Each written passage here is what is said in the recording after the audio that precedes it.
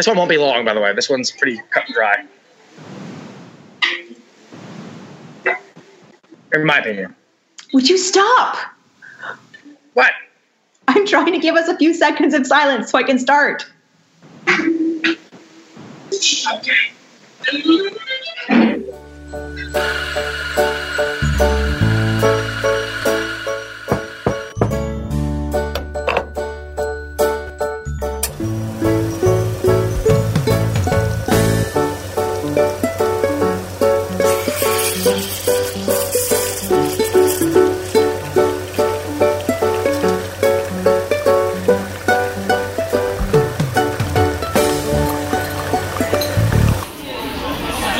Welcome to Teaching Brews. Today we are talking to people who teach more than one subject in their classroom. And there's a lot of us. Pretty much every elementary teacher and a whole bunch of secondary ones. Absolutely. So today we're going to kind of address the idea of time management. In other words, how do you structure your time in a way that allows you to make sure everything is covered? Because for most of us, there's a pressure to cover X number of curricular outcomes throughout the day.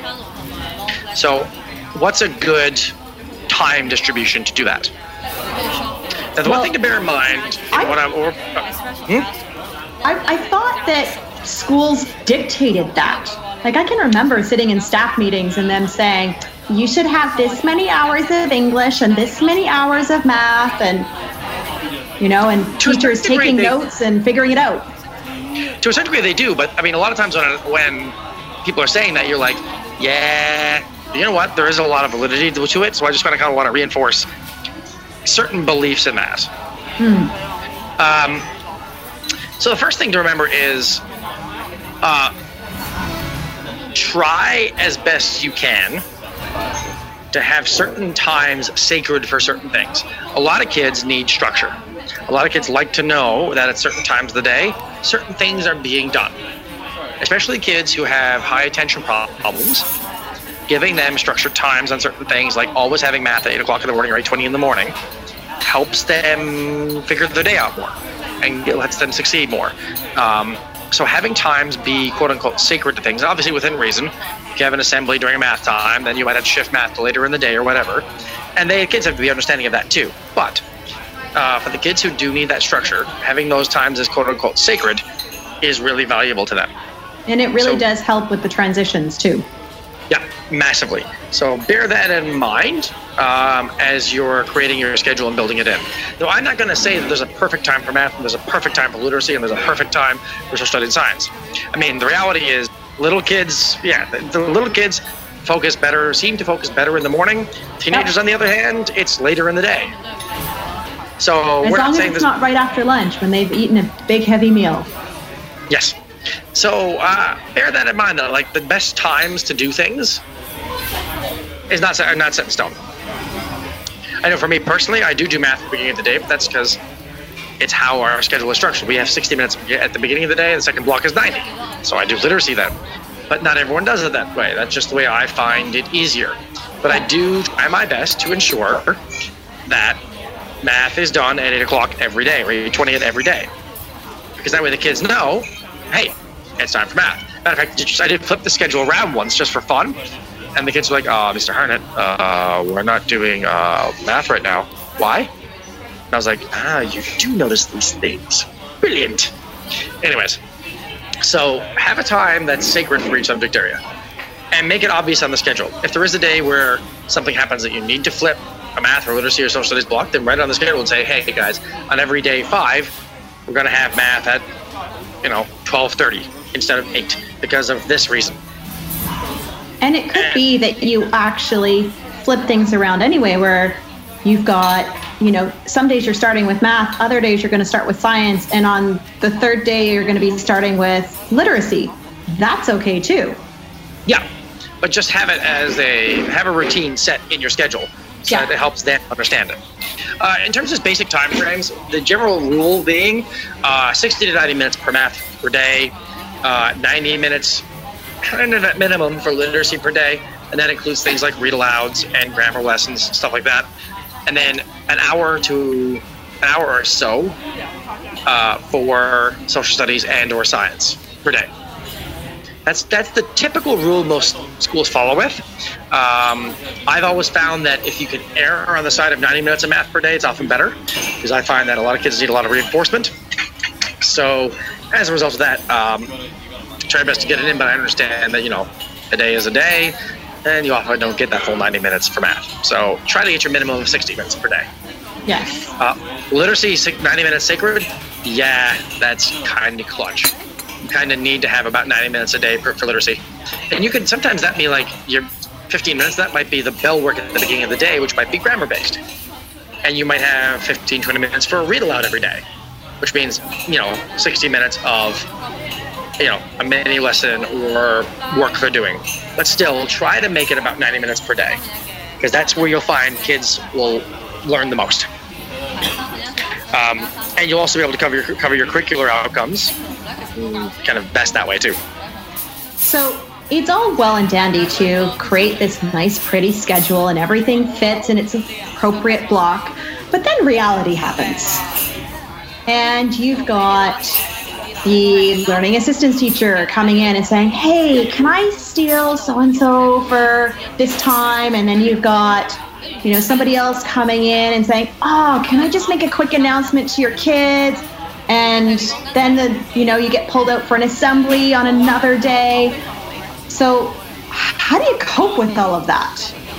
Well, number one, you got to be flexible. You can't be rigid about that sort of thing. If someone needs to pop in to make a spontaneous announcement, be okay with that. Train your kids to be okay with that. And then when it's done, move on. Like, get right back on track. If the kids are used to the idea that those little things happen, getting them back on track is very easy. And have your signals ready to go. Have your signals that indicate to them we're ready to get back on track. Have those clearly laid out at the beginning of the year and reinforce them throughout the year. Sometimes a quick 5 count to get back to where you were is normal. And I think it can be very easy. Those distractions, quote unquote, will be as big or as small as you make them. And if you make them big, they'll be big. And if you make them small, they're going to be small to the kids too. Yeah. The other thing, there's a few other things that you can do to actually assist with some of that. So sometimes you can control some of this stuff. It is possible that you can pre-plan with teachers who need to pull kids out and say, look, pulling them out on Monday is good, but Wednesday, not so much. I really do need my full group on Wednesdays. Or you could put, if you're going to be doing an activity that really requires focus, put a do not disturb sign outside the door at that point so that you don't get these unexpected interruptions. And make sure that you are completely prepped and your materials are all ready for that lesson, so you don't need to dash across the hall for one more photocopy. Yeah. Plan, but be flexible. Good rule. Yes. Another thing I want you to remember is that I know we often have little blocks of time in between specialists, end of the day, stuff like that. See if you can get in the little things that you often can't quite get in those little blocks. If you can train the kids, little things like tiny bits of grammar work, catching up on some math pages, pulling a small group for a few minutes, or using a game to reinforce a piece of learning. Put those things in then if you really feel like you can't get, if you're really pressed for time in literacy or really pressed for time in math, chuck them in then. If you have 15 minutes between, say 2 different specialists playing a game of 88s, which is a really fun math game that reinforces skip counting and multiplication facts. It's a great way to time filler, and it's also a great way to get a little bit extra time in for math. Or play a grammar game with them if you've got that time in there. There's little ways you can use those little blocks of time that you might have in your schedule that you're like, oh, this is the worst. But to actually make good use of them. So going from the focus on the kids for a minute to the focus on the teacher and helping them maintain their sanity, because it's not easy planning for 3, 4, 5 different lessons in a single day and to keep on top of the organization for all of that different stuff. So a few ideas.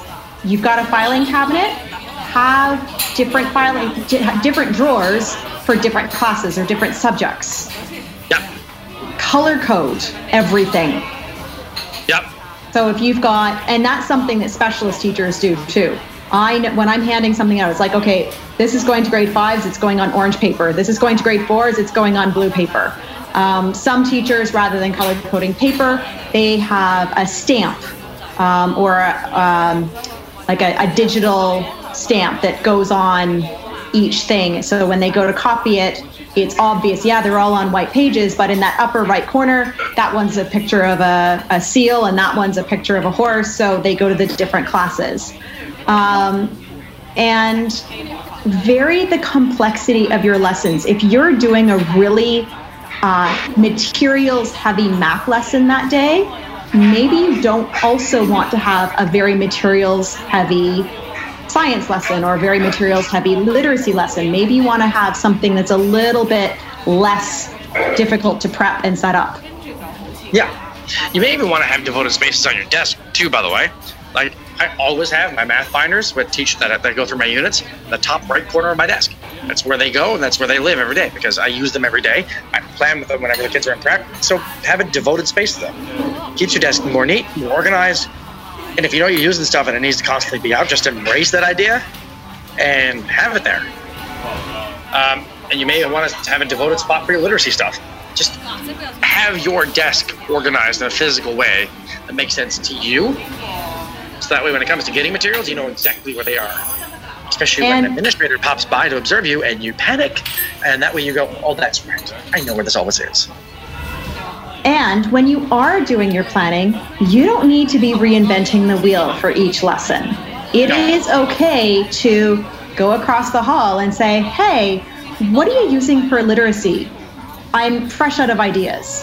And teachers are very happy to help out with that, or most of them are. And if there's not somebody in your building that's able or willing to help out, well, guess what? The internet is always willing. Teachers Pay Teachers and Pinterest are awesome resources. Just saying. Gonna throw my props out to those guys. Get your Teachers Pay Teachers account. Buy stuff. It's awesome. But it's also keep a plan of every year's stuff. Like find a place where you can keep. If you physically write plans, keep them. Go back to them. Look at what you did the previous year. You may just want to tweak the lesson you did last year to make it good. Because oftentimes, if it worked, it worked. So why, if it ain't broken. Exactly. And I do that digitally. I use a Google Doc. And I just, I go back and go, oh, that's right. This is what I did last year for this one. Cool. All right. That worked. Let's do it again. Or it could be that you go back to it and you're like, really liked that lesson, but I've already done it several times because I've done it so many years in a row. How could you modify it? And then you go like, oh, I'm going to keep that core idea, but I'm just going to switch out the resource that I used. Yeah. Sorted. Nice, fresh lesson all ready for you. Don't be afraid to tweak, modify, but also repeat. Yes. It's okay. All right, folks, those are our big tips for you for your coming year, or even if you're listening to this mid-year, to continue the year. As we said, we're not perfect, but, we try our best. And a lot of these strategies that we just talked about for multi-subject teachers actually work for specialist teachers as well. Yeah, so don't hesitate to try them out if you're a specialist teacher as well. So, if you found something useful in this podcast, please pass it on. Leave us a comment on whatever platform you found us on and subscribe. Absolutely. All right, folks, have a great evening, have a great day, have a great morning, whatever time you're listening to this, and we'll see you next time, or hear you next time, or speak to you next time. That one. Yes. Anyways, bye. Bye. 咁呢度就係一個我角色嘅傳播站，咁跟住個廳就係呢一度，佢係咁樣即係好似。